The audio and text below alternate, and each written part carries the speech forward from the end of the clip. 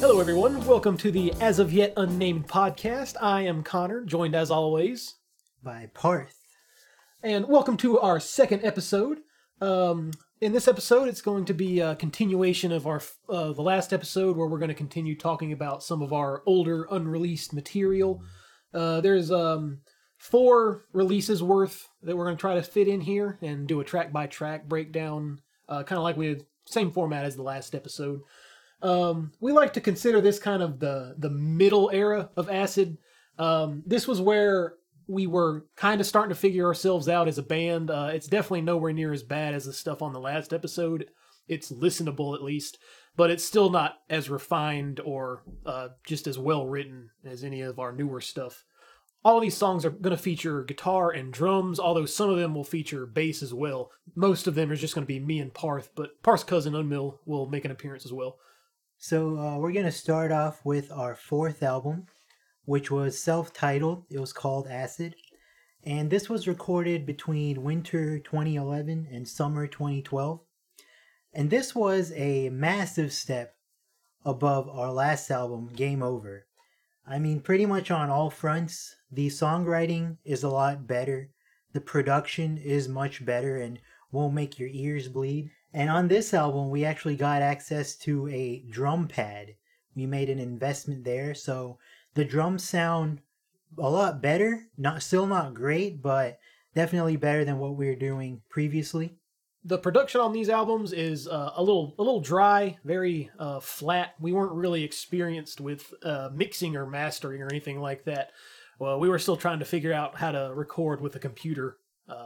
And it improves over each album, but there's still nothing crazy going on with any of the production on here. It's just very cut and dry. As of this first album here, our self-titled, there are still some timing issues on the songs some songs that are pretty noticeable in places.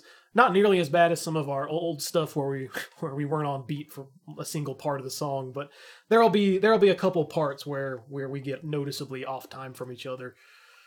So kicking off the first song here on the album, we have a re-recording of our first song, The Room. This is pretty much just a flat step up in every regard. It has the drum pad drums, it has guitar and bass, and it's just a 37-second punk song, basically. Yeah, this is just like a much more just improved version of the original Room. The production is miles better. It's basically the same thing. We didn't change anything, but it's just way more listenable. So our second song on this album is called Descent into the Abyss. And this was actually the first song where we used our drum pad. So that was kind of a big thing for us back then. And it's pretty solid. The songwriting is there. It's definitely got a lot more of that metal influence that starts coming in around this time. And it has some pretty decent riffs. Pretty solid, start to the album. Nothing offensively bad here. There's definitely a few timing issues in the bridge part. But overall, I think it's a good song.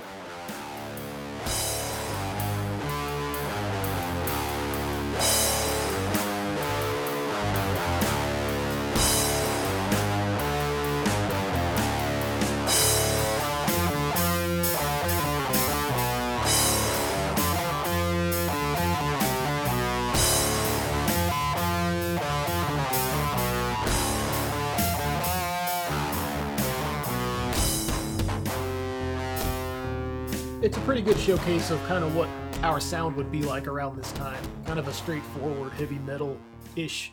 Kind of slower sometimes, maybe sludgy in points, but nothing too heavy. Just heavy metal, basically. And we were still trying to figure the production out here a little bit. I think there's some clipping issues towards the end, and maybe towards the beginning with the drums. But other than that, the production is like miles above anything else we'd had up to this point. Right. I remember the bass kick in particular sounding just kind of wonky on this song. I think maybe it was too loud and it was causing some clipping or something. But overall it's a big improvement again from Game Over. All right, so the third song on the album is called Shattered Frost. This is another song. It's kind of on the slower side. It's got some sludgier aspects to it. It's got some of those timing issues that are a little more noticeable I was talking about in points. And it's kind of just a collection of riffs we put back to back to back. There's no real cohesion between a lot of them. But it's still a solid listen. Some of the riffs are fun, and it's got like a bouncier part towards the end that's kind of fun. But I don't think it's one of the stronger songs on the album, really.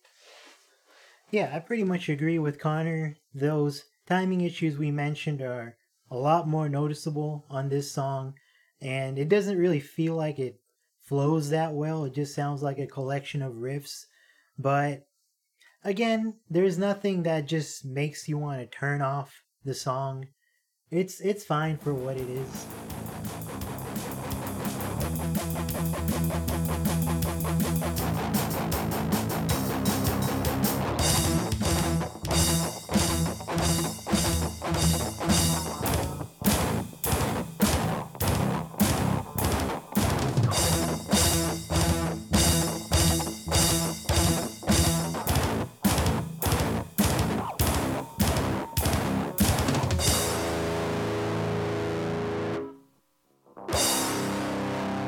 So the next song on this album is called Melodies Out of Thin Air Part 1. And this was actually a song me and my cousin Unmil did on our own. Connor wasn't involved in this one. And honestly, I still think to this day that this one holds up pretty well. I think there are a lot of pretty well written riffs in this one. And it feels like everything's pretty much actually on time. And there's this actually kind of good solo at the end that I do. And also there's a drum solo in the middle of the song, which Unmil did, which sounds pretty cool. But the thing is, he overdubbed like 3 separate drum tracks to get this drum solo. I mean, you can't physically play this. You would need like 7 hands. Yeah, you would need quite the setup. And maybe an assistant to be able to play this live. Right. You can hear like the toms and the cymbal and the snare being hit at the same time. Like, it's not possible. It sounds cool though. It does sound cool. It sounds pretty cool. And I remember he actually made me leave the room while he recorded this drum solo to like surprise me or something, I guess. I think it's a bit overkill these days, but I mean, it does sound cool. I can't lie.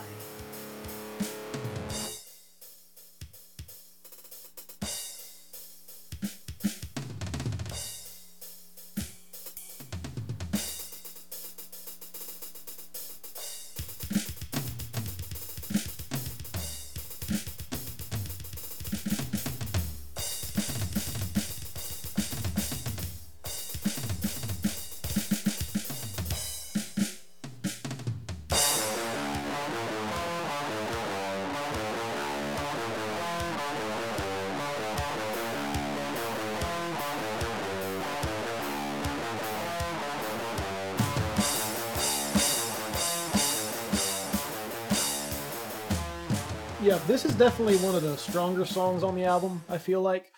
Like you said, there's no real timing issues on this one. There's a lot of like catchy riffs. It's more memorable than a lot of the other stuff on the album. It kind of sticks out in your mind with some of the riffs and stuff. And like you said, this is the album where our solos started improving a little bit more. You kind of figured out what you were doing a little bit more, even though I don't think you had really looked into anything like theory-wise at this point. No. But you were getting a much better feel for it, so the solos aren't nearly as ear-rattling as they could have been before this. Yeah, I definitely still think it's one of the highlights of the album. Songwriting-wise, it's actually pretty good, I think. All right, so the 5th song on the album is called Downturn. This was a Mine and Parth original. This one's pretty heavy, actually, by this album's standards. There's a lot of really slow, kind of sludgy riffing, and some of the timing issues are there at the beginning a little bit, but not nearly as bad as something like Shattered Frost was.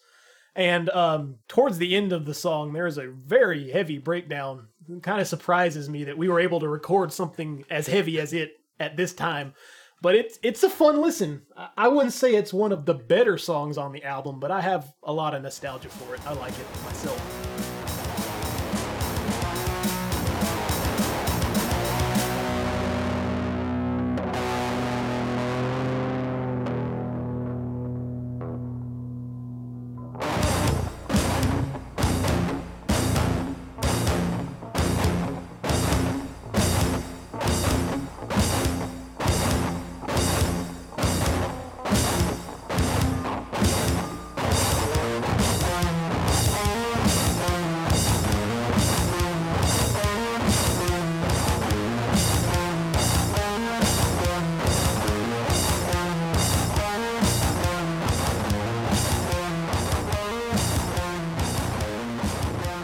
Yeah, this is pretty much the sludgiest song on this album, I would say. You can definitely hear that sludge influence here. And the riffs really aren't that great for most of the song, but the heaviness is there. And like Connor said, I love that breakdown at the end. It just kind of comes out of nowhere, just hits you in the face. It's kind of amazing, actually. Yeah, it's a great way to end an otherwise not very noteworthy song.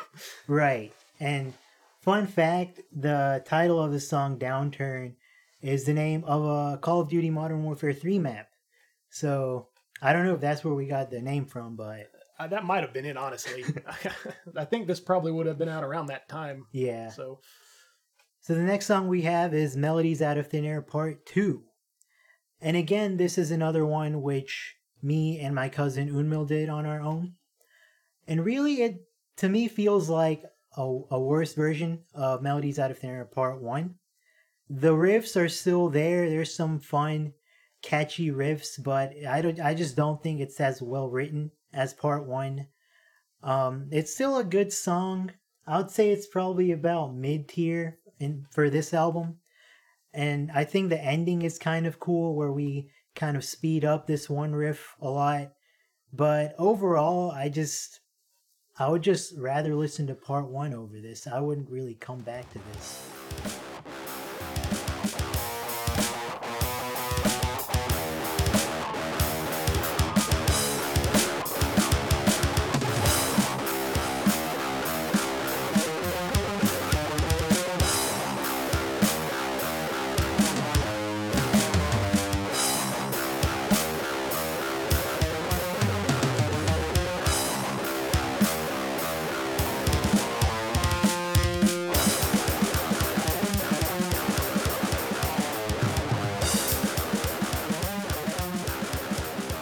yeah, like you said, it's still a good song. It has some catchy riffing and stuff, but I feel like you used all your catchy riffs in the first song, and then in part one, and then part two, it's still good, but it just doesn't have quite the same impact. I don't remember as many other riffs out of it as I do as in part one when I think back on the album, but I do think it ends pretty well with the speed up and everything. It was all on time, and it sounds pretty cool. So the next song we have is called Time Machine. And once again, this is one that Unmil and I recorded at his house in Florida. So I actually still think that this song holds up pretty well. This has a lot of very catchy riffs, in my opinion. It definitely has a few production issues where the guitar tone just sounds a little flat in places. But it's just got so many kind of memorable riffs. I think it is a good song.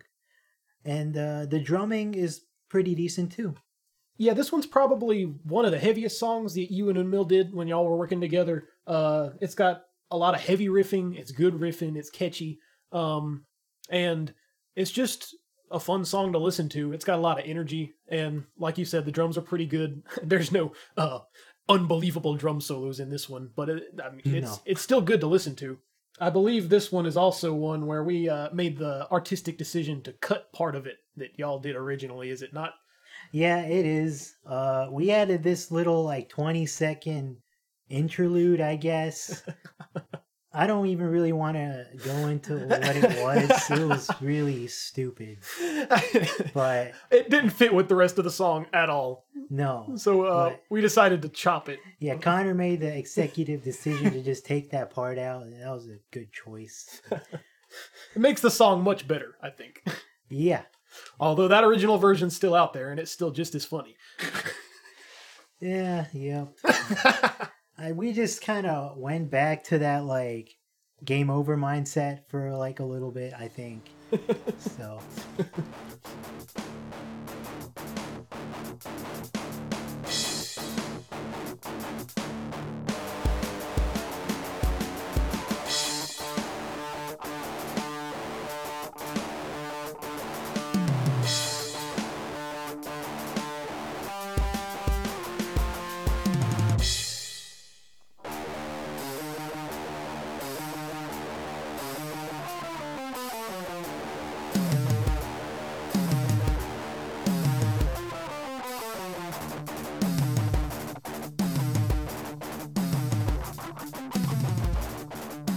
So the next song we have is called The Legend Born.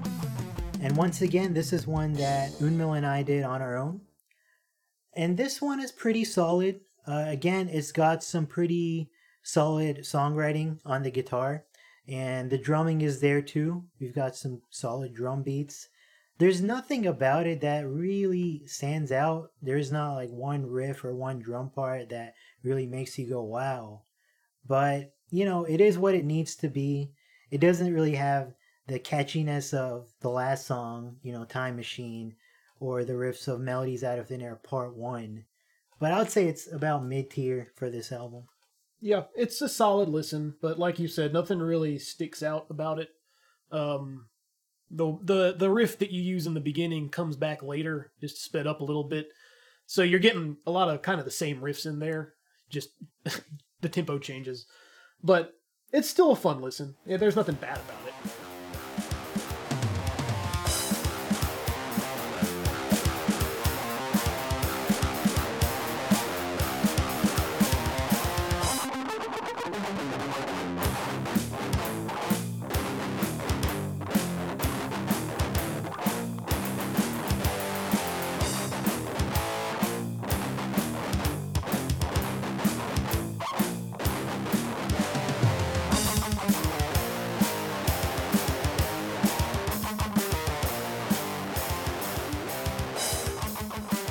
So coming in at number 9 on our first self-titled album is Rise of the Legend, which is the second song in the Legend trilogy here on the end of this album. This was a mine and Parth original. I like this one. It's got this really catchy kind of southern swingy-esque riff at the end that I really like. We were experimenting since we had the drum pad with some double bass parts, even though we couldn't actually play it. We were programming it with the drum pad, and I think that sounds pretty good towards the end. There's a double bass part with some nice riffs on top of it. But it's another kind of middle tier, I guess, in overall.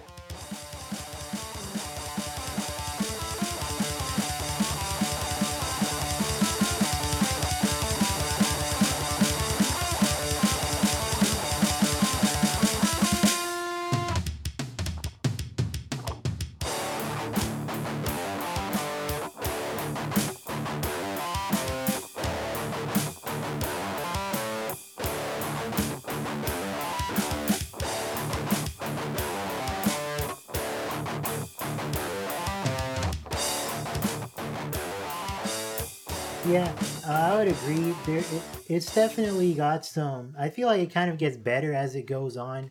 There's some pretty strong riffs in the second half, like the ones Connor mentioned. The bass solo in the first half probably goes on for a little bit too long. Overall, though, I think I would probably put it in the top half of the album. Probably not like, top 3 or anything, but it's a solid song. I think it's probably the best out of the Legend trilogy. It's kind of a spiritual successor to EIDE from our first album. It starts out the same way with the long bass solo that goes on for too long, like you said. But unlike EIDE, in the second half of this song, we knew what we were doing a bit better. Like you said, it picks up a lot more. The second half alone, I think, is probably in the top half of the album. I just wish the bass solo was a little shorter, so you could get to that quicker. Right. All right, and the 10th song on the album is The Legend Resurrected, the final song in the Legend trilogy. This song's noteworthy in that I was on guitar and Parth was on drums for this one. It was just the two of us, but we switched instruments. And you can tell I have a much different guitar style than Parth. It has kind of like very jam session-esque energy, especially towards the end.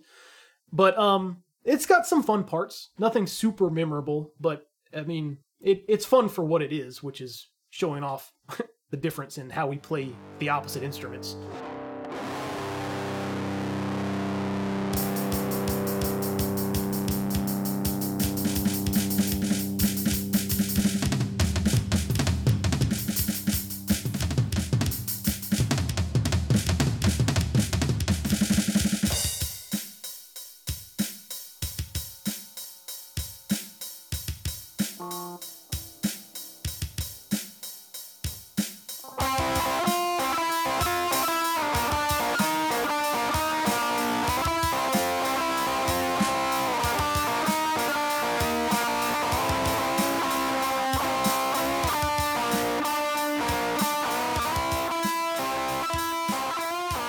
Yeah, Connor definitely has a much looser playing style on guitar than I do, and you can tell in this song. And like he said, it definitely has a very jam session-y vibe. Like, there's no riffs that just jump out at you and you remember after listening to the song, but while you're listening to it, it's solid, good songwriting. I have this one drum solo also in the second half, which isn't bad, but maybe a little too flashy. I guess I took some influence from Unmil's drumming there. But yeah, I mean, overall, not a bad song, but pretty mid-tier for this album. And finishing out the album is the longest song on here, Armageddon. This is unique in that it features vocals from me. And they aren't quite as bad as anything on Game Over was, but I was still definitely working on it. Lyrics were written by Parth. And instrumentally, it starts off pretty strong. I really like the intro where we layered the guitars over top of each other, and it kind of builds to this big metalcore-y fast riff that it breaks into. And that's really fun. And then it gets to a breakdown, which starts off fun, but goes on for way too long. And it builds up to this long extended solo that, again, goes on a little too long. But the first part of the song is still really fun, even to this day, I think. Yeah, I agree. It starts off very strong, actually, I would say. There's some pretty good riffing there. The tempo we're playing at is kind of impressive. I would say everything through about the breakdown is really solid stuff, but then the breakdown keeps going for too long, and that extended solo at the end just wasn't necessary in my opinion. The song should have ended like 2 minutes earlier than it did. But, I mean, stylistically, you can hear where we would go with our sound on our next album, for sure, with that kind of metalcore influence at the beginning. And overall, I also appreciate the vocals here, which you don't hear vocals on any of the other songs on this album. And I don't think the lyrics I wrote were that bad. I did an okay job. So overall, I would still probably put this in the top half of the album, but it would be stronger if it was just shorter.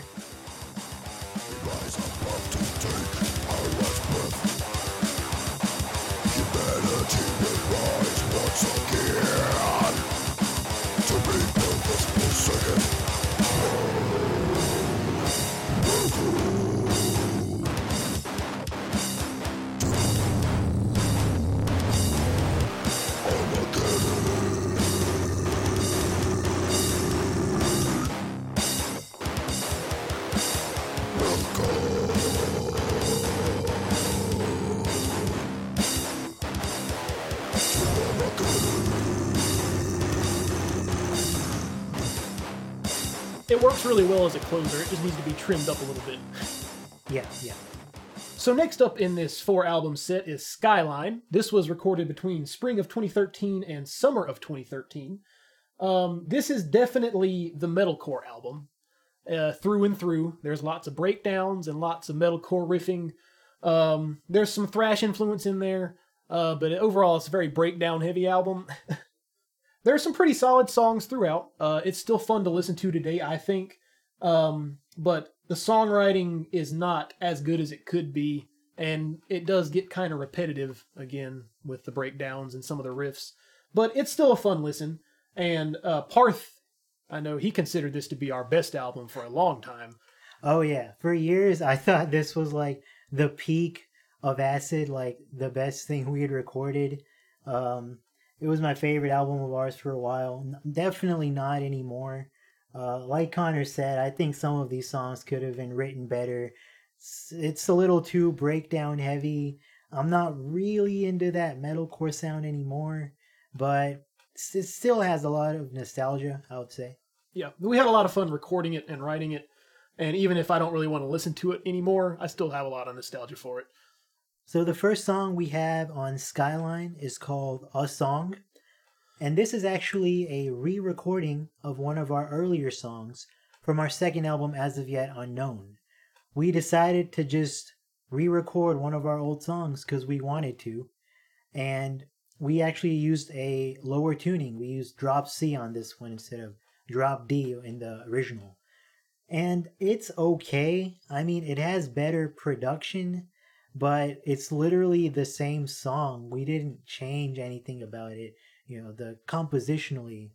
So, I don't know. I still prefer the original because it just has that nostalgia there. And I never really think about this song when I think of this album.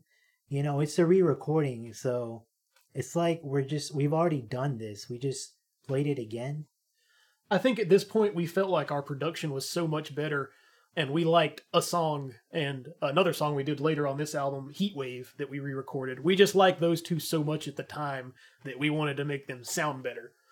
I think that was our general thought process, and I don't think the heavier tuning or the lower tuning really helps the song. I don't think so either. I think it hurts it more than anything, but it's the same song, so it's the same listen essentially as the original. It just doesn't have as much nostalgia, like you said. I don't think of this version. I always think of the original version.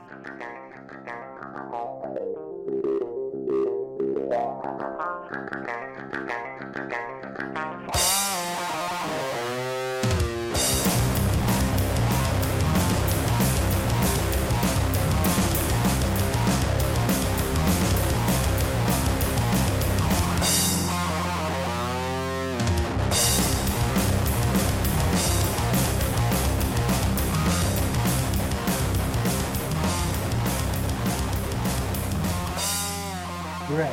And like the original version had worse production, but somehow I think that adds to its charm. Yeah, and part of the personality of it. Yeah, and this doesn't have that personality.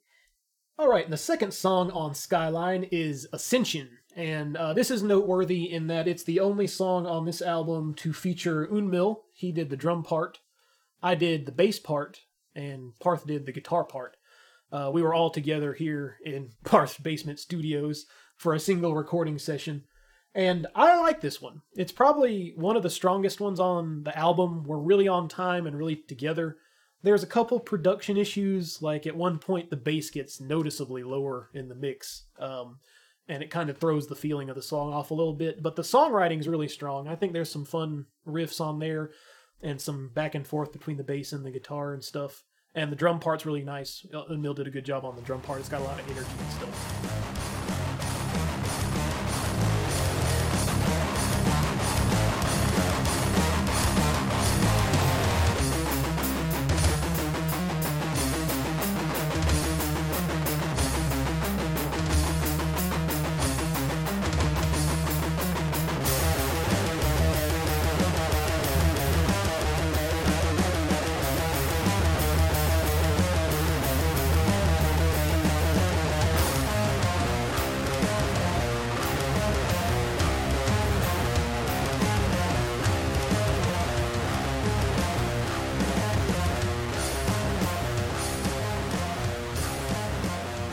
Yeah, this is a pretty good one. The songwriting's definitely there.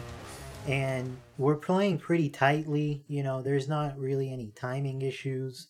And I also have a solo in this song where I use the wah pedal, and it actually sounds pretty good. I use the wah pedal, efficiently. I don't overuse it. So it's a solid solo, and I really like how it ends too. It has this really kind of punchy riff, and it really ends on a strong note. So yeah, overall, I don't really have any complaints with this song. It probably would have been the best song to start the album with, instead of a song. Yeah, this would definitely have been a better first song than a song. So track number 3 on Skyline is called Unstoppable Force, and this is where you really can hear the metalcore influence on this album. I remember the intro riff on this song was inspired by Between the Buried and Me.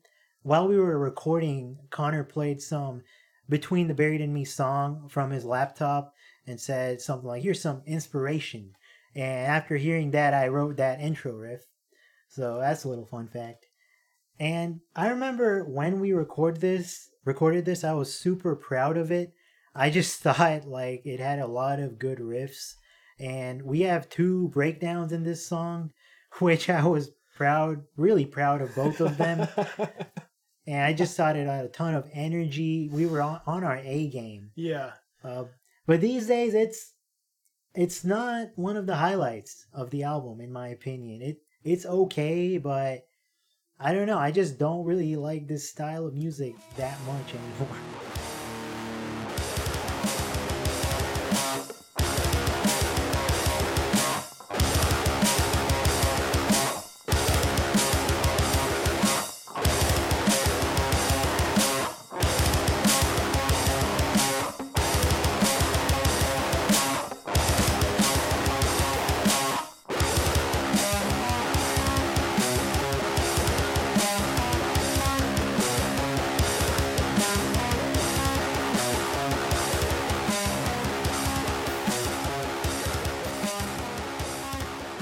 Yeah, this isn't really the kind of music I listen to anymore. And like you said, at the end of it, we have a breakdown into a breakdown, which is a bit overkill in my opinion nowadays. The first breakdown riff is really bouncy. I still enjoy that one just because of how bouncy it is.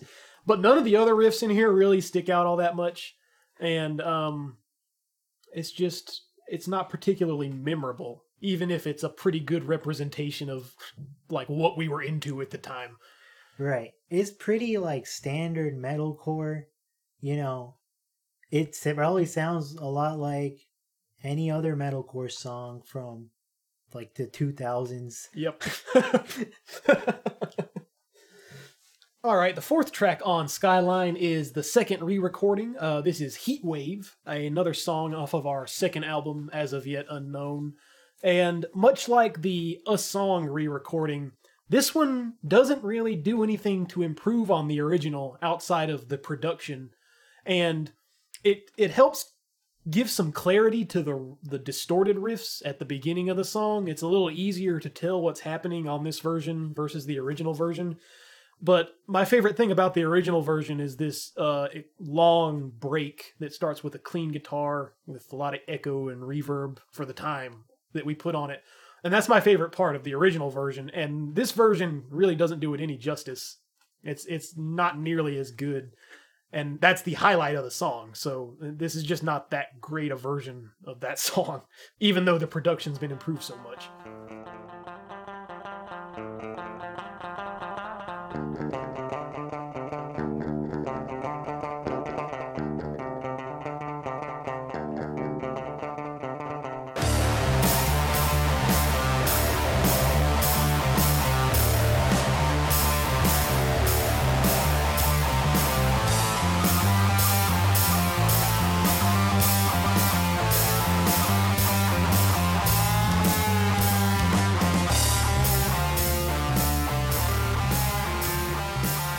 Right. I pretty much echo everything Connor said. I feel very similarly about this as the re-recording of A Song. I mean, the production is better, and like Connor said, there's a bit more clarity in some of the faster riffs. But that break at the end, which was by far the highlight of the original version, just is not as good in this song, in this re-recording.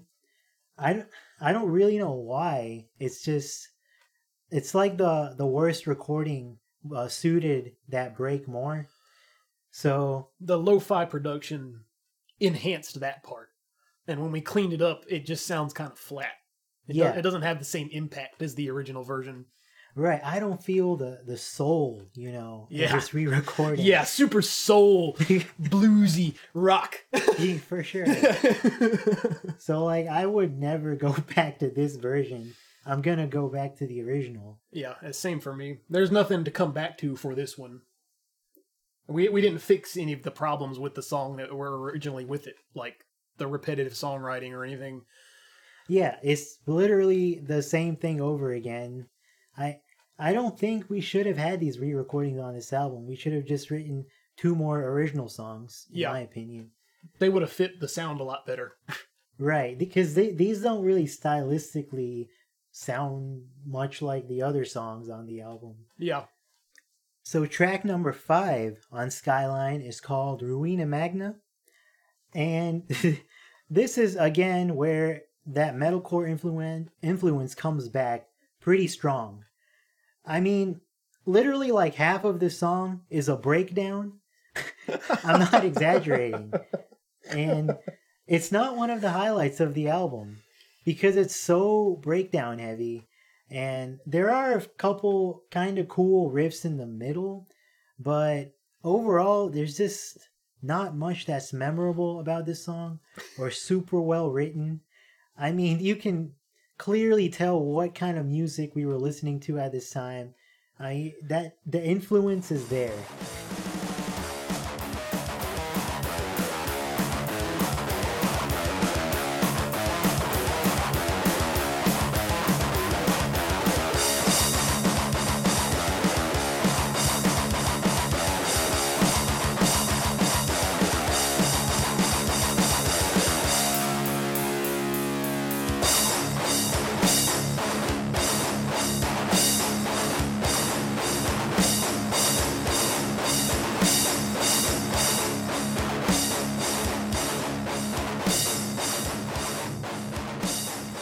It's essentially a worse version of Unstoppable Force, in that it's just a very generic metalcore song.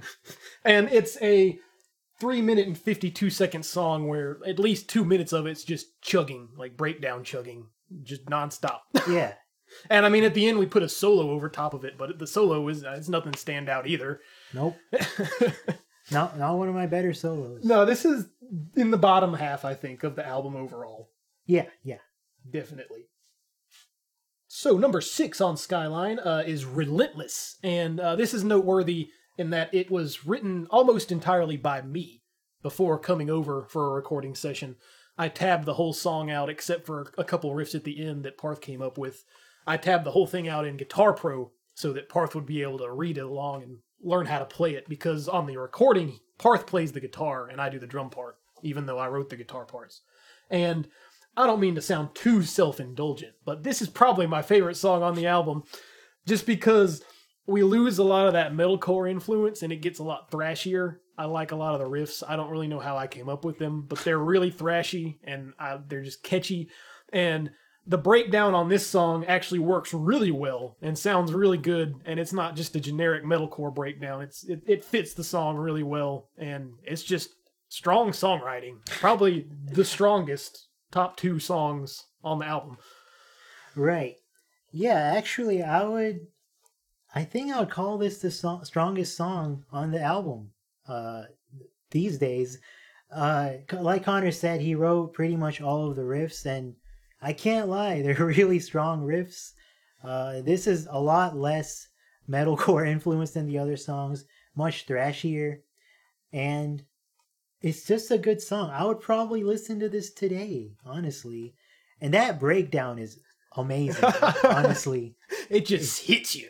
Smacks you over the head. It really does. I mean, man.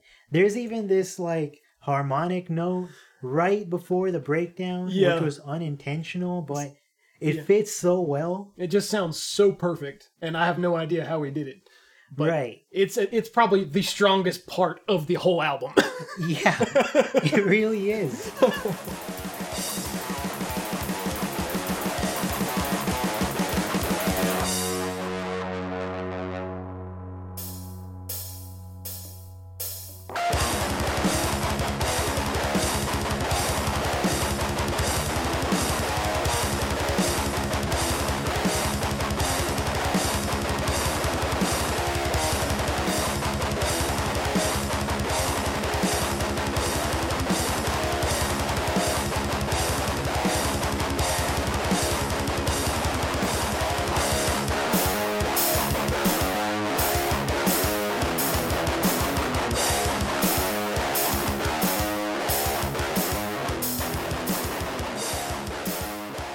Okay, and coming in at the 7th spot, we have the filler track, Jam Medley, named such because it is a medley of jam sessions that me and Parth did.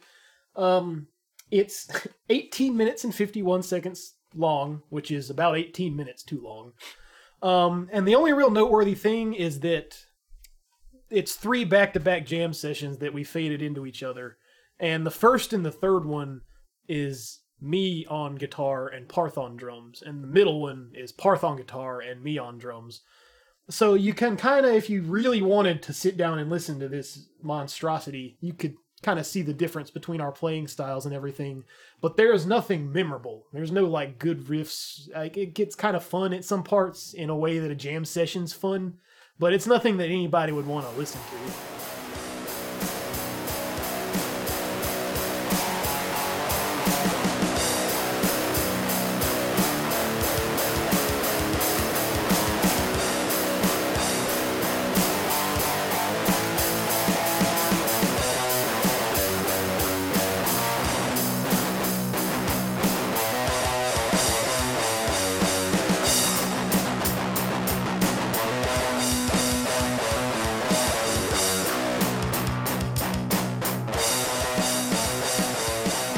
Right. Yeah, I think this is a big waste of time. Like, no one wanted a 19-minute song on this metalcore album. We were super self-indulgent here, I think. We were just trying to make the runtime longer. Yep. and like Connor said, I think there was a few kind of fun parts, kind of fun riffs, but nothing that memorable. I mean, you're not gonna remember 90% of this. This is honestly one of the low points of the album. Yeah. Definitely one of, like, I don't know, bottom 3. I would put this in the bottom 3. Yeah, it's definitely in the low point, I think, of the runtime. Just because it's so long and such a waste of time. I mean, like, Ruina Magna is not great, but it's only less than 4 minutes. You don't have to sit through it for too long. Right. I mean, man, this isn't that great. No, it's just bad. And the final song on our album Skyline is the title track called Skyline. And this is one that I pretty much wrote by myself. I remember coming up with these riffs and being super proud of them. And this is probably the fastest song on the album, and you can really hear that metalcore influence come back. That was a lot of what I was listening to at the time, so it definitely showed up here. I still think this is one of the highlights of the album. Probably top 2. It's like in contention with Relentless for the top spot. And yeah, honestly, I think there's a lot of fun, energetic riffs here. The intro riff is pretty cool and kind of unique, I think. The drumming is on point. There's a lot of energy in the drumming. And towards the end, it kind of slows down. And I like that kind of change in tempo. And it just feels like a really good closer for the album. I think it's a strong note to go out on. It's definitely the best example of that metalcore style that we were into at the time. The songwriting is good. It's not like unstoppable force or Arena Magna, where the songwriting's just kind of bleh. The riffs here are good. There's a lot of energy. It's longer. It's 4.5 minutes long, and not a lot of that time feels wasted. It's all fun. The breakdown towards the end, before it slows down, is really fun. I like that part. Oh, yeah. That's a really cool breakdown. And even though this isn't a style of music I'm super into anymore, I can still appreciate this song. I would definitely agree with it being second place, in my opinion, on the album. It's a really good example of that style that we kind of associate this album with.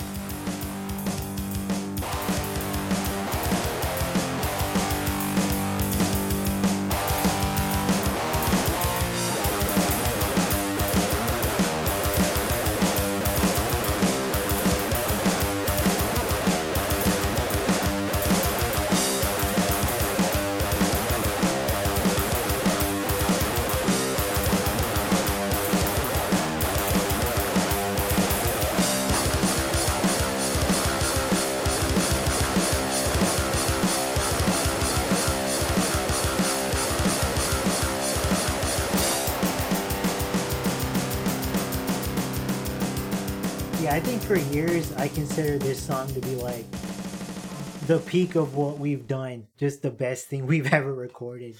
Yeah, Parth had a lot of love for Skyline for a long time. Oh yeah. So our sixth album we created was Inside the Chasm, and this was recorded throughout 2014. And really, out of all of the older Acid albums, I think both me and Connor consider this to be the best. Yes, definitely. This is where we got access to a 7-string guitar, so we started using much lower tunings. And even to this day, I think because of that, this is probably our heaviest album. And really, it's very consistent. The songwriting is very good throughout. There isn't really one song that stands out as a dud or anything. And one thing I will say is the production on the original version is garbage. Terrible. Awful. I mean, we started trying to experiment with EQ, and I think we just added way too much treble. So on the original version, the cymbals and the hi-hats are just way too loud and just make your ears bleed. Yeah, it will hurt your ears if you listen to that version. It's just so loud and so overblown.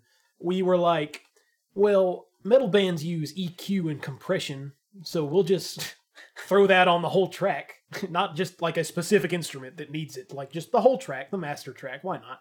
Yeah. And so it's just so loud, it's unlistenable, but I did go back and try my best to make it better, and so any clips you hear in the podcast will be from the remastered version that doesn't hurt your ears, hopefully. Right. Connor went back and remastered the tracks pretty recently, and that version sounds much better.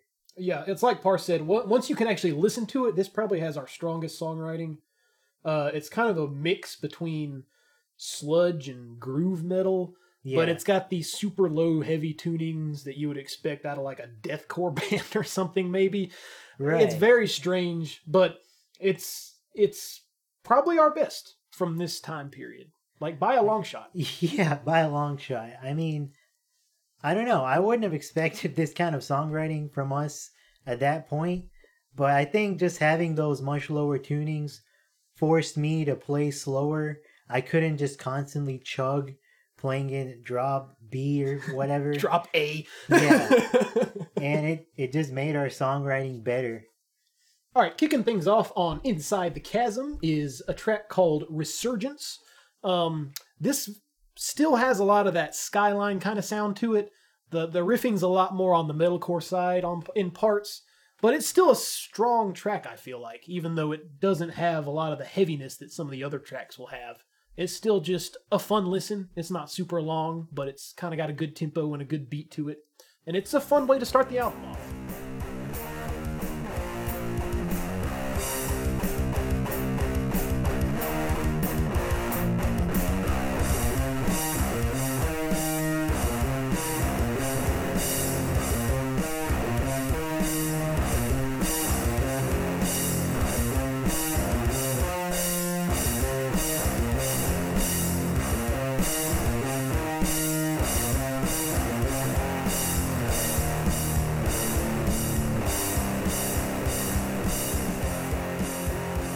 Yeah, I agree. It's a pretty fun start to the album. I wouldn't say it's one of the highlights necessarily, No. but yeah, it's a good taste of what's to come. You know, there's some pretty fun riffs here, and you can hear that low tuning, so it's a nice change of pace. So track number 2 on Inside the Chasm is the title track called Inside the Chasm. And I think this is a step up from Resurgence. I think there's a lot of good riffs here that are pretty well written. There's also this intro riff we have where I kind of go back and forth between two notes in an octave. And then later, about halfway through the song, I come back with that same riff, but just way lower, a few octaves lower. And it just sounds so heavy. It's It really kicks you when it comes in because it's kind of we wrote it to showcase how low the tuning could go now, basically. right. And yeah, just throughout the song, there's just a bunch of good riffs. There's a nice riff to close out the song. And yeah, I feel like we were kind of just on our A game throughout this album. And I mean, this song isn't an exception. Yeah.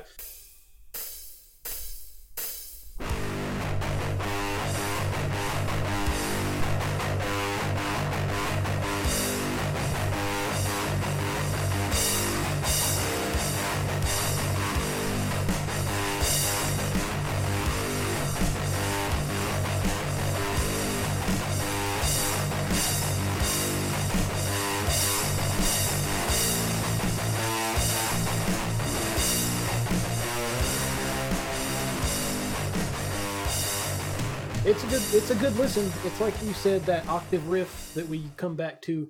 It's got like a good rhythm. You can it's got like a bounciness to it that's really fun, and that kind of carries throughout the whole song, even when things slow down and get heavier. And it's a good way to showcase the lower tunings. Again, I feel like that's kind of how we wrote it. We avoided the lowest string when playing that octave riff the first time, just so we could move down to it later in the song. Right. All right, so the third track on Inside the Chasm is Dark Spaces. And this is noteworthy in that it's the only track on the album where Parth plays the drums and I play the guitar part. And much like our other albums, this is noticeable. I have a different style than Parth, much different playing style, and I couldn't probably play most of these riffs today. I don't think I could figure them out now unless I really sat down and listened to it. But I like this song. Since I wrote a lot of the riffs for it. I wouldn't say it's one of the best on the album by any stretch, but there's this break in the middle that was pretty much improvised a lot of the way through that I think sounds really good. It's kind of got like a light black metal influence, which I think this was around the time I first discovered black metal, even if I wasn't super into it. So that's kind of cool looking back on that. But it's a track I have a lot of nostalgia for, even if it's not a highlight.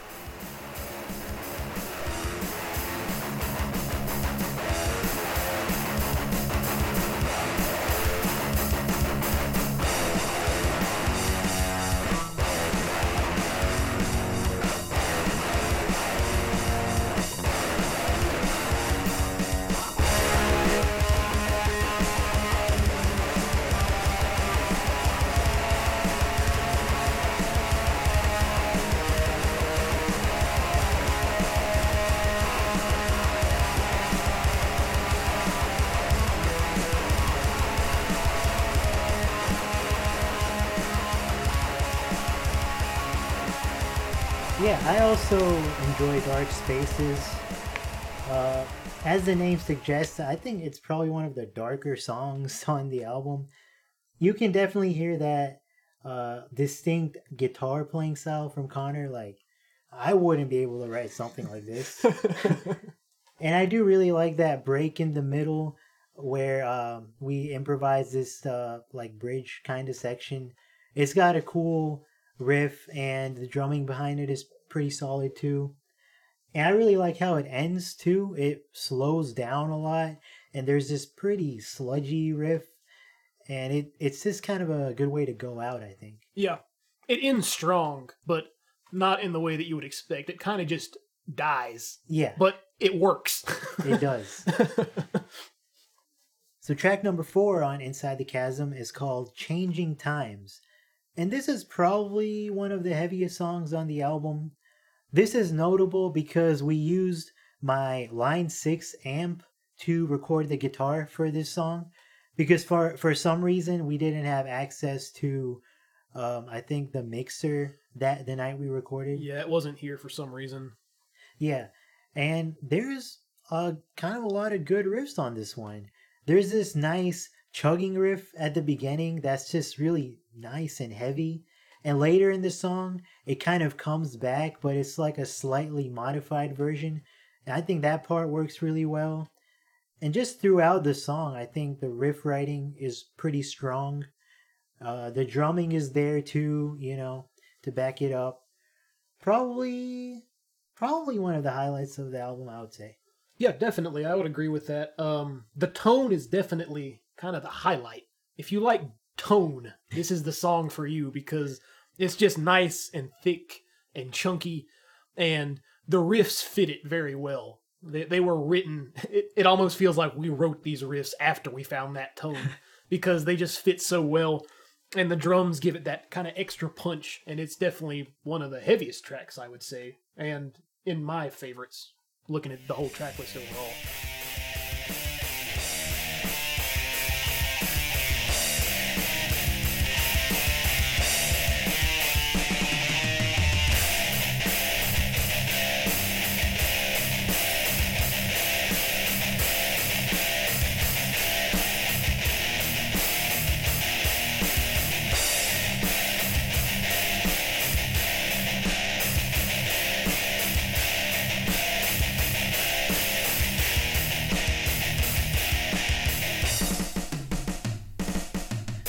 Yeah, I agree.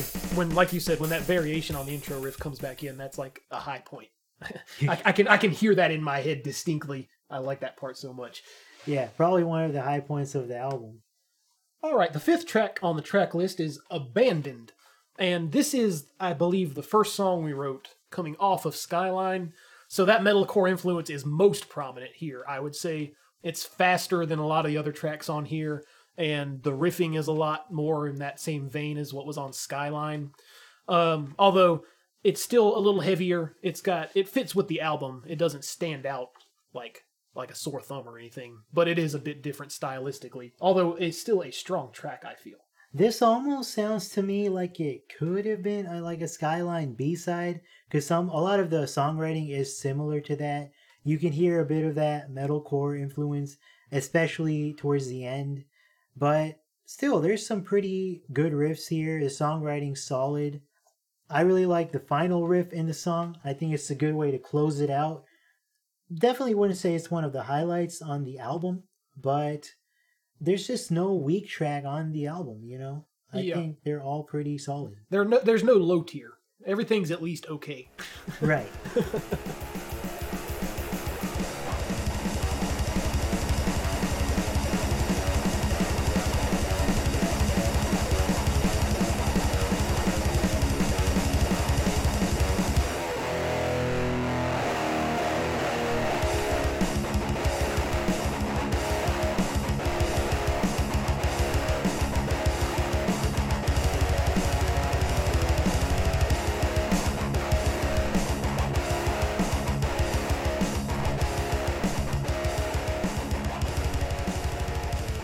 Alright, so track number 6 on Inside the Chasm is called Scorched Earth. And the very low tuning is back with this one. It's definitely heavy. Oh, yes. And yeah, this is a good one. There's a lot of fun riffs throughout, I think. There's this fun little bouncy riff in the middle where, again, I'm going back and forth between two notes and an octave. And there's a nice strong riff to close the song out.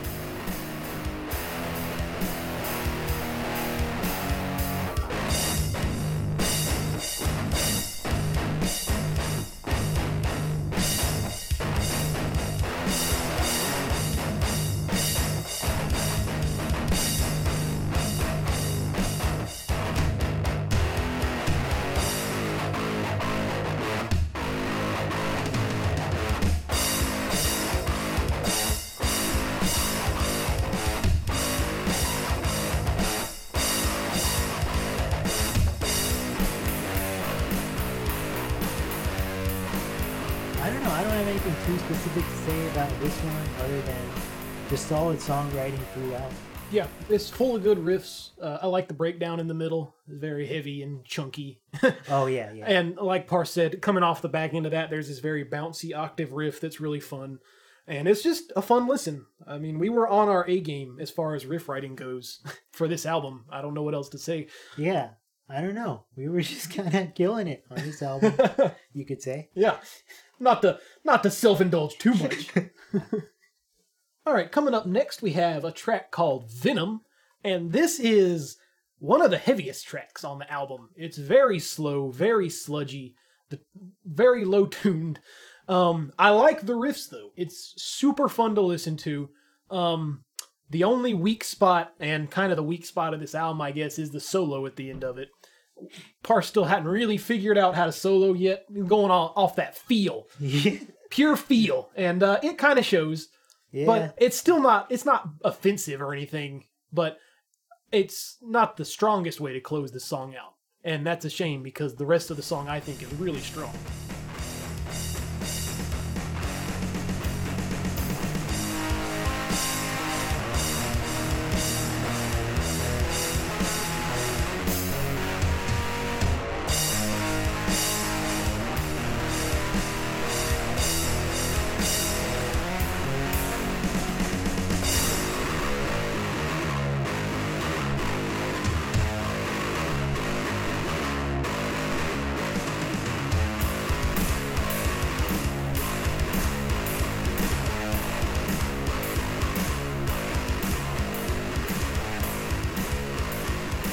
Yeah, I like this one. I've kind of always had a bit of a soft spot for this one because of this almost like melodic riff about a minute and a half in that comes back at the end, which I think is pretty strong. And like Connor said, the songwriting is pretty strong throughout. The heaviness is there. That solo I do at the end is not it, really. I mean, it's not really that well written or well performed. I don't think I really learned how to write a good guitar solo till like 2017. So at this point, I was still kind of just winging it, and that shows. Yeah, but it's the only real weak part of the album, though, is the solos, and we didn't abuse the solos really on this album. It's not like we threw them all over the place. Right. So, yeah, I would say it's kind of one of the highlights on the album. Definitely, in my opinion. So track number 8 on Inside the Chasm is called Curse of the Sea. And I think this one is definitely a highlight of the album. Oh, yes, definitely. I think just throughout the song, pretty much every riff is really well written.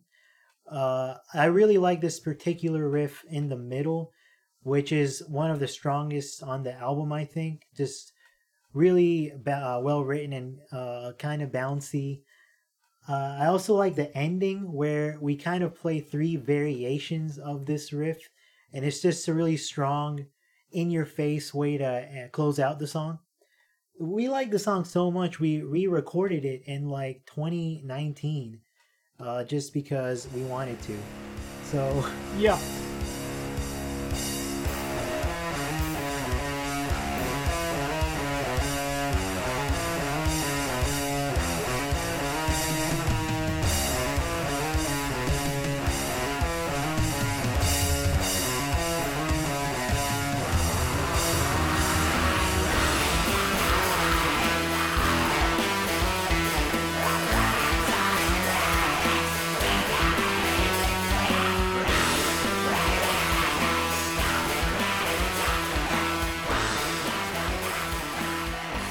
Like Parr said, a highlight, definitely.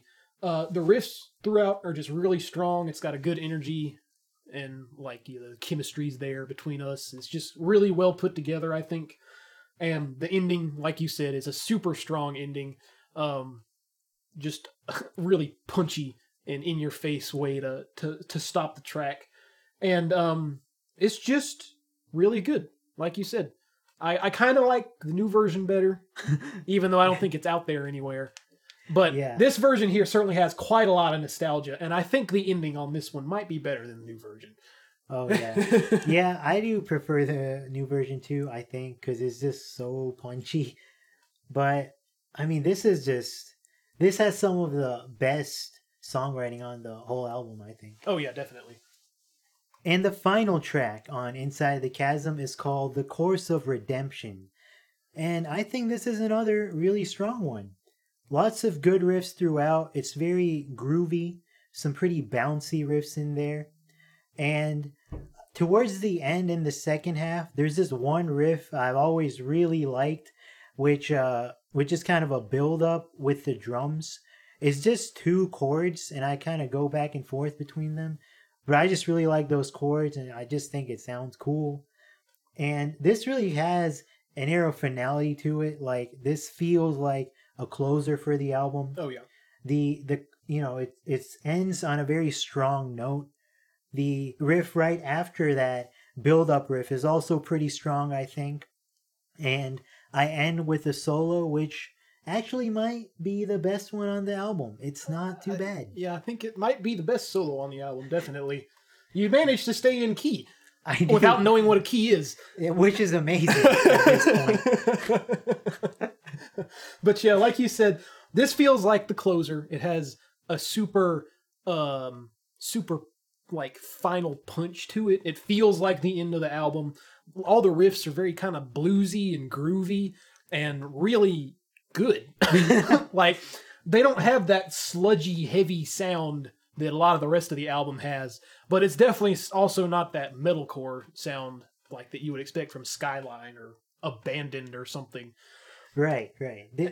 This does have a bit of a bluesy feel and I guess less sludgy. Yeah, and it's just really fun to listen to.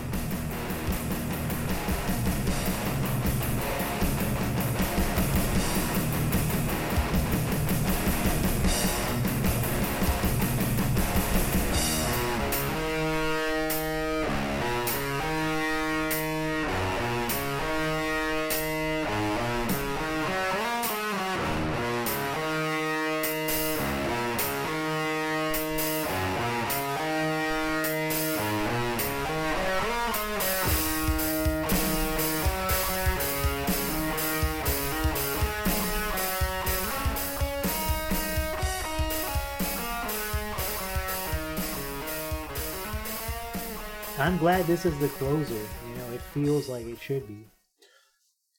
All right, the final album we're going to be talking about today is a forgettable release called Sepia.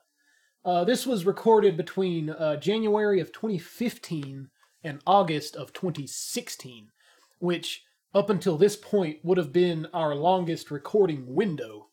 But that's only because we really didn't have a lot of time to meet up and record during this time. So even though it was over a year of time, there was barely any recording done in that year. It's another half and half release where me and Parth did a couple songs and then Parth and Unmil did the rest of the tracks. And it's very bland and just not very memorable. The songwriting's not super inspired sounding. I know I wasn't trying a whole bunch on these drum parts for some of these songs just because this was a time where you were in Clemson, I was here in Rock Hill. So there was a distance issue. We couldn't hang out a lot. And I think our taste in music really kind of diverged here.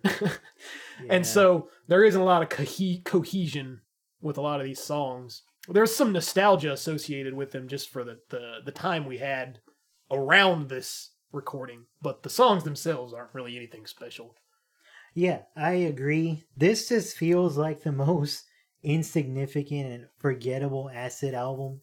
I mean, at least the early albums were so bad that they're memorable, but I don't why was this recorded though, Yeah, this could have just been canned. Like we didn't even need to worry about making album art or anything for it. We could have just left it on the computer hard drive. Right. And also stylistically, this album is it's all over the place because like Connor said, it's a 50-50 split where the songs where me and Unmil recorded, those are more soft rock and just, not really metal at all. And then the ones me and Connor recorded are much more like hard rock and metal. so there's no cohesion. And like none of these songs are memorable. They feel like they're lacking a soul. Yeah, that's a very good way to put it. Yeah, I don't feel anything when I listen to these songs. Also, fun fact, I did design the album art for this album again after many years. And I mean, it's okay, I guess. It's better than the old albums, but all I did was like take a picture of the ocean and I added like a sepia looking like filter to half of it. Yeah. And called it a day pretty much. I thought it looked cool, but I don't know, it's fine. It's like a callback to our old album art. Yeah. That's what we'll go with. So the first song in Sepia is called Critical Miss, which is a very fitting title for, a song on this album. The start of the album, no less. Yeah. And yeah, it's not really a good song, to be honest. This almost feels like it could have been a B-side on Inside the Chasm, because it has that same very low tuning, and the songwriting is kind of similar. But if this was on Inside the Chasm, it would have been by far the worst song there. Yep.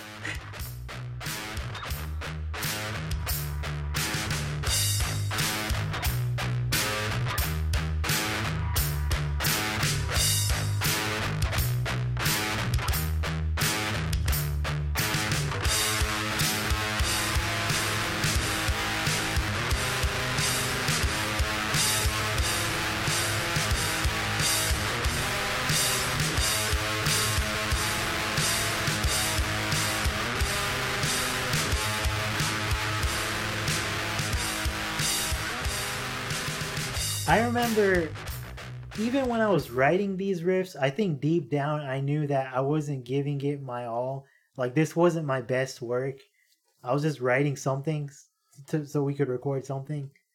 And yeah, it's just not memorable, and these riffs aren't that great. Yeah. I mean, the only interesting thing about it really is that, I mean, we're using the clean guitar a lot at the beginning, which we would incorporate a lot later. Kind of after we came back after this abomination of an album to actually try. We would start using clean guitar a lot more in a lot more interesting and kind of creative ways. But this just kind of feels like we just kicked the distortion off and just tried to write like we always do.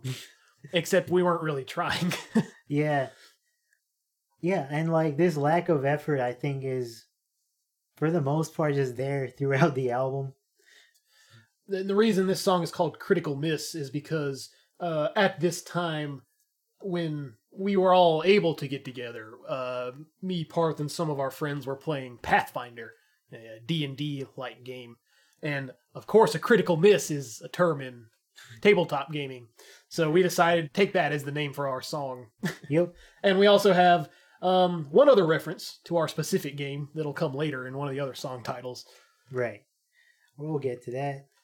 All right, so the second track on Sepia is called Into the Blue, and this is another mine and Parth original.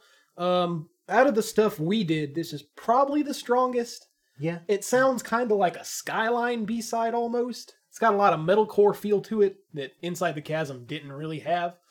But that's not necessarily a bad thing. Some of the riffs are kind of cool. It's got a lot of energy. There's a lot of energy behind the drum part, and there's some fast riffing and stuff. And it's just kind of okay. In my opinion. I think you like this one a lot more than I do.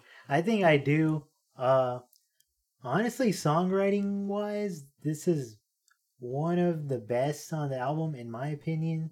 I actually did put effort into this one. I remember writing these riffs like before we recorded the song on my own and being pretty proud of them.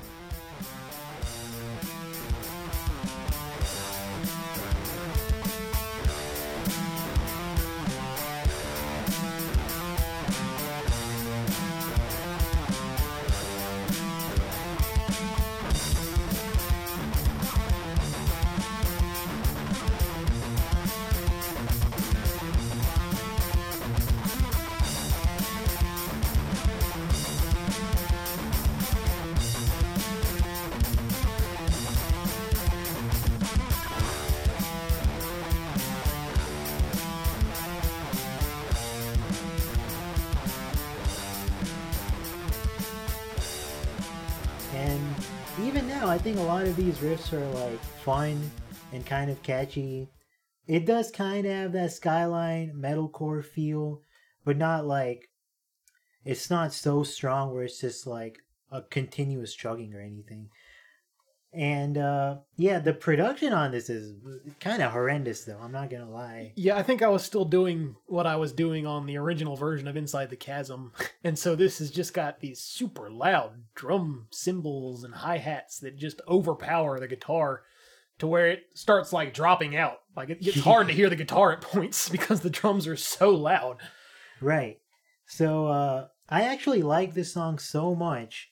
I went back and re-recorded the whole thing on my own in like 2018 because I wanted like a listenable version of it. So yeah, I guess I have a soft spot for this one. I mean, I wouldn't say it's a great song or anything, but for this album, I think it's one of the better ones. Oh yeah, definitely. Comparing it to everything else on here, I think it's in the top tier. So the next song we have on Sepia is called Swimming in Silence. And surprise, Unmil is back. So this one is one that me and my cousin Unmil recorded. And I don't know, it's okay. Stylistically, this doesn't sound anything like an acid song though. It's like soft rock, basically, like alternative rock. And honestly, I think some of these riffs are kind of well written, like towards the beginning. There is this distorted riff in the middle, which is straight up like a metalcore riff. That's like completely out of place. But, I mean, there's good songwriting here. And I remember being actually pretty proud of this one when we first recorded it.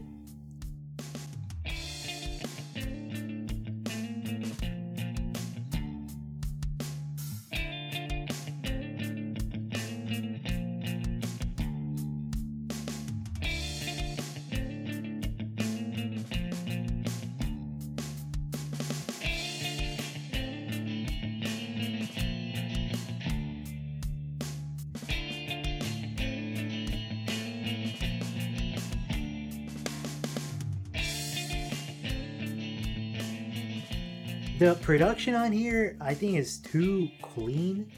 Like, Uno has this very distinct, clean production style he likes to go for. And, like, pretty much all of the songs we recorded recently. And, I don't know, it's not really my thing. So, I mean, that's fine. But, there's also, towards the end, there's this one riff that plays in the last maybe 20-25 seconds, which I think is actually pretty well written. I actually like that riff so much that we ended up reusing that exact riff in one of our newer albums, Distress Call. Yep. So, yeah. That was a highlight of the song. That was a highlight of the song. It was such a good riff, we decided to use it on a good album. Right. But I mean, this song isn't bad. It's like you said, it doesn't feel like an acid song. I think the start of it's pretty strong. I like a lot of that clean guitar work at the beginning. That stuff sounded cool, even if it doesn't really sound like us. Yeah. Once the distortion comes in, though, it feels a little just There's nothing super stand out about it. And again, like you said, the production's very sterile. That's the word I use for it. Very clean and sterile. And I'm not a big fan of that. But, I mean, it's just a different creative choice. I'm not saying that this sounds bad. It sounds very well produced. Yeah, it does. It's just not how I would produce it myself. Right. It definitely sounds good. I guess I just prefer some of the heaviness. And the distorted tone on this is very flat and weak sounding and very quiet. So that's kind of a flaw too. I mean, overall, it's fine for what it is. It just doesn't sound like acid. Yeah. You know? All right, the fourth song on Sepia is a track called Gus the Just, the Human, ? Which is another reference to our Pathfinder game. Our friend Jacob had a paladin named Gus. We called him the Just, and he was indeed a human. Yep. But anyway, this is another song that me and Parth did, and again, it's not super memorable. No. I don't think it's so forgettable, in fact, that I forget that it exists. It's like a surprise every time I come back to this that this song is here. Right. Yeah, I agree. I think this is another example of a song where you just don't hear any soul in the music on this album. Yeah. The riffs are all just very generic and kind of metalcore influenced.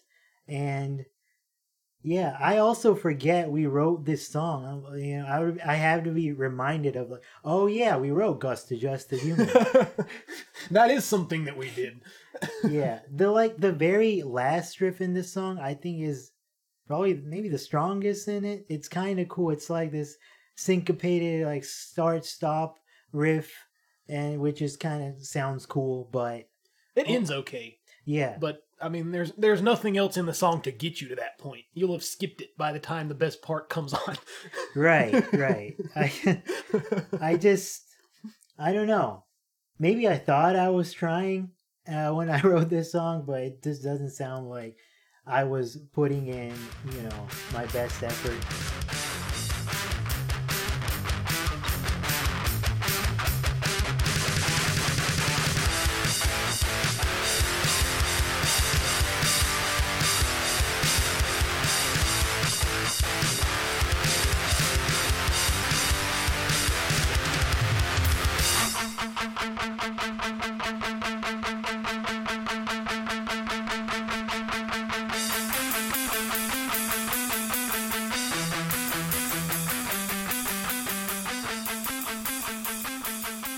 Track number 5 on Sepia is called Through the Mist, and this is another one that Unmil and I recorded by ourselves. And again, this sounds nothing like an acid song. It's very much, soft rock. Most of it has clean guitar, very subdued playing, and I don't know, it's okay. I think it starts off a little weak. It gets better in the second half. There's this actually kind of pretty decent guitar solo I have that's actually has some pretty good writing. But I don't know. This isn't acid. Like, I keep saying that, but this isn't really what I imagine us writing. I feel like when I'm recording with him, for some reason my songwriting style just completely changed, and I ended up writing some just really soft stuff, much softer stuff. And I don't know, maybe I thought that since that's the type of music he's kind of more into, that's what he would want to play. So that maybe that's why there's this like stylistic like difference between our stuff and me and Connor's stuff.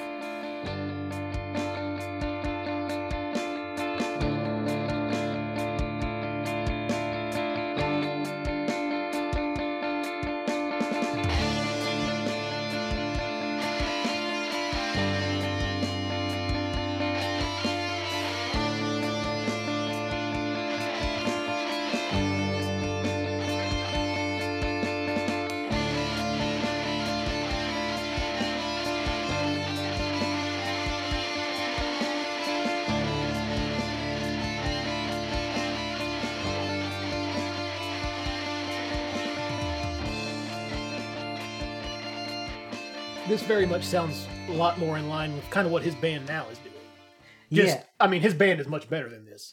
Yeah. But it's more along that same lines of like soft alt rock. There is a nice solo, like you said, from you that seemed well thought out and planned, and it actually stays in key and it goes with the music well and everything. That's probably the highlight of the song. But right. It's just, to me, it's just kind of bland. And like, we would eventually start to use like softer parts in our music later, but nothing that they don't really sound like this. Yeah, we took the idea of soft stuff from this, but we don't ever really use it like this album. Right. This really does kind of sound like proto Mad Woman. Mad Woman being Unmil's current band. This isn't the acid I know. Yeah, this isn't acid. This is a split. Split of acid and proto Mad Woman. All right, and the sixth track on Sepia is the final Mine and Parth original on the album, called Renewal. And this is strange for us. It's a lot closer in line with what Parth and Unmil were doing at the time, with a lot of clean, soft guitar. And surprisingly enough, it reminds me stylistically of what our next album after this would be, Patchwork Landscape, at least in parts. It has some of the same ideas, but I don't think any of it's executed particularly well. Yeah, I do agree where some parts of this remind me of what we would do on our next album, Patchwork Landscape, but just not executed as well. Like, I guess you can see some of the ideas starting to form there. But yeah, doesn't have that many strong riffs. Again, I don't think I was trying too hard here. Even while recording it, I think I knew, these riffs aren't really that great. Yeah. But well, that riff, like you said, that at the time you were even like, I don't think this riff is that good, but we'll put it in here anyway. Yeah, I remember when we were recording, there was this one riff I kind of had in the back of my mind for a long time that I never thought was really good enough to actually use, but I was like, let's just use this riff. I have it, It'll make the song longer. Yeah. So clearly it wasn't like my best work.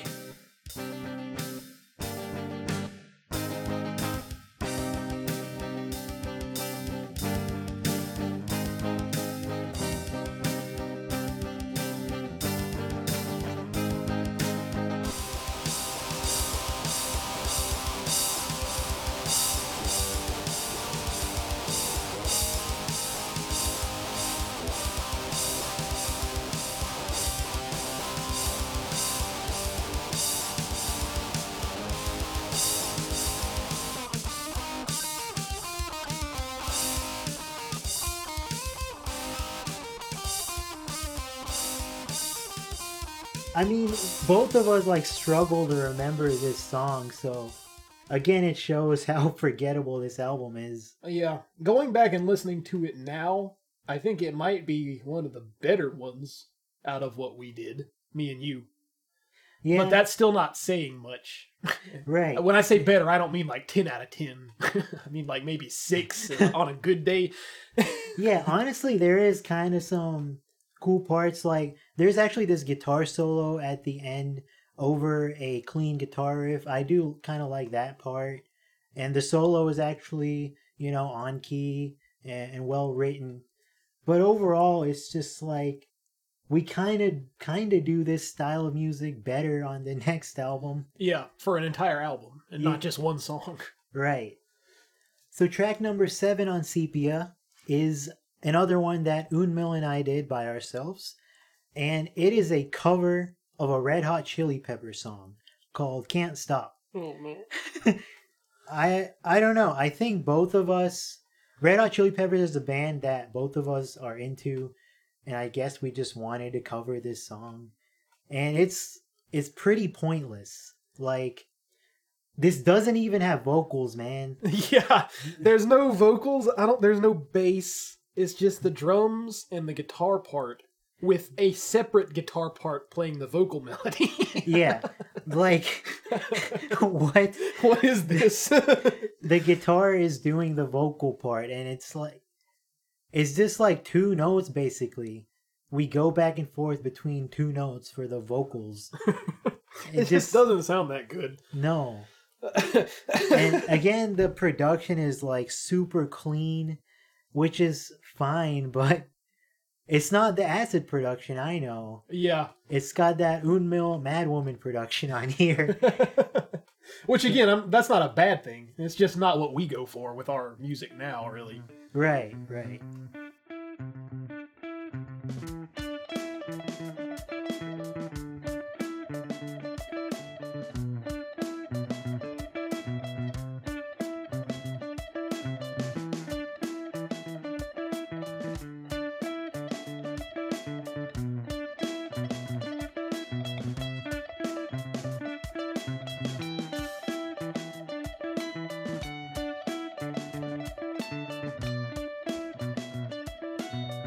So I don't know. It's fine for what it is. It's well played, well produced, but I would never go back to this now. Yeah, it just seems kind of pointless, kind of fillerish, I guess. Yeah. It's like you said, you played it well. The drum part is played well. The guitar parts are played well. And I mean, if you know the song Can't Stop and you listen to this, you would be able to immediately tell that that's what it is. Like, it's recognizable. Right. But why would you ever listen to it? I don't know. Yeah, just listen to the original. Yeah, it's go way listen better. to Red Hot Chili Peppers. Alright, so the final track on Sepia is yet another re-recording of an acid classic. Dreams Exist in Reality, off of our second album, As of Yet Unknown. Except this version is inferior in almost every way. This one is just Parth and Unmil. I was there for writing the original version, but this was one that him and Unmil did on their own to help fill this album out. And a lot of the more unique production choices from the original song are absent, and it just doesn't have the same feel or soul that the original one does.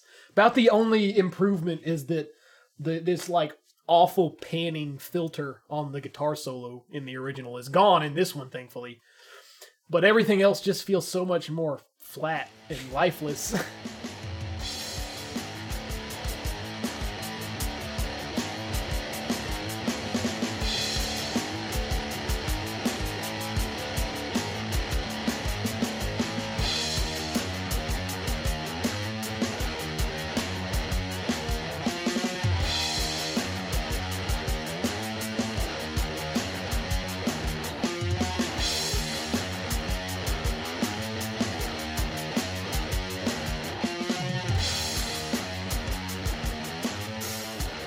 Yeah, this is like if you took the original version of Dreams Exist in Reality and sucked out every ounce of feeling and soul and emotion from that. This feels extremely lifeless. Just the guitar tone is very kind of flat, and there's absolutely no effects on it. Any of the effects from the original, they're gone.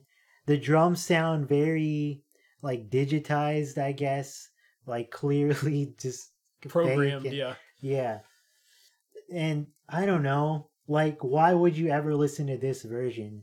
I mean, I think I was pretty kind of proud of this when we made it, but over time, my opinion has morphed into Connor's, where I don't like this version at all. This was pointless. Why did we do this? It's not a very good way to close out the album. No. Especially considering the song before this is a Red Hot Chili Peppers cover. Right. I mean, it kind of hurts listening to this version. Yeah, it's painful. I have so much like love for the original, just because it was so creative and original for us at the time. Right. And this is just taking everything about it and stomped it out. Right. It's almost like you made a radio-friendly, like, mainstream version of Dreams Exist in Reality for like a record label or something. Yeah, some like mass marketed produced music for the masses or something. Yeah, because I guess it is more like, it's a lot more digestible than the original. It's just not interesting. No, not at all. No. And I think during this time, just to show like how the recording process was, like Unmil and I, when we recorded, we were just doing our own thing. Connor really wasn't a part of it. Like, we would record songs and then I would send them to Connor and be like, by the way, we recorded this song for hey, this will be on the next album. Yeah, it's gonna be on our album that all three of us are on, but this has like nothing to do with you, and you had like no input in this. Yeah. And I think Connor just went along with it. Yeah, I remember telling Parth that this version was all right back in the day, just because I didn't want to hurt his feelings. But I've always hated this version of Dreams Exist in Reality. Yeah, I think he's very offended by this version. Look what they did to my boy. Yeah, I would have liked to have seen his reaction when he first heard it. That would have been funny. I don't think it was just a face of pure shock and horror. Right. It's probably not too different from when I recorded vocals on Under a Psychedelic Sky. Yeah, it's very similar feeling, yes, Yeah. from my perspective. Right. But that's the last song on this album. And thankfully this album's over. Yeah. And This just feels like a very small like footnote in our history. no one will ever talk about this ever again now that Yeah. we've talked about it. Right. It's just that forgettable. Right. After this, we go on to do like much better things. Yeah. The music we released after this album is actually available online on our Bandcamp page. Yeah. Which maybe we'll link in the description of the podcast or something. But that music we probably won't be doing a podcast on since it's up for sale. But we're proud of it. It's leagues above. Even the first album on there, Patchwork Landscape, is leagues above anything you've heard on these 2 episodes of this podcast. Right. We just I think we're both very proud of our newest music. It's just a step up in all regards from anything you've heard here. Yeah. It's us being able to like finally realize like our artistic goals with our music instead of being limited by our instruments or our production. We actually took a lot of time and effort, and I learned how to produce better and mix and master better. Parth learned how to play much better. Yeah. And the songwriting's just so much better. And I'm not saying it's music for everybody. It's not very accessible music, No. but it's stuff that I'm proud of. Yeah, same. It feels like we just put a lot more effort into our music these days, and I think it shows. Yeah. I think it doesn't have as much of the fun factor anymore. It feels more workish, at least on my end, with a lot of the production and stuff. I still have fun doing it, but I do miss the days of being able to bang out 2 god-awful songs in a night, Yeah. like on amped up on Soda and Monster. Yeah. We go get like a 12-pack of soda and 2 like gigantic monsters and drink it all and record some songs. Yep. But I think that might bring us to the end of this episode. Unless there's any closing thoughts you wanted to add on anything we talked about. No, not really. Just thank you guys for listening and going along on this journey with us. Hope y'all had fun. Hopefully it was a good listen. And we'll be back next time at some time with something else. Yep. We don't know what, but we'll get there when we get there. We will most likely be back someday. Have a nice night. See you later.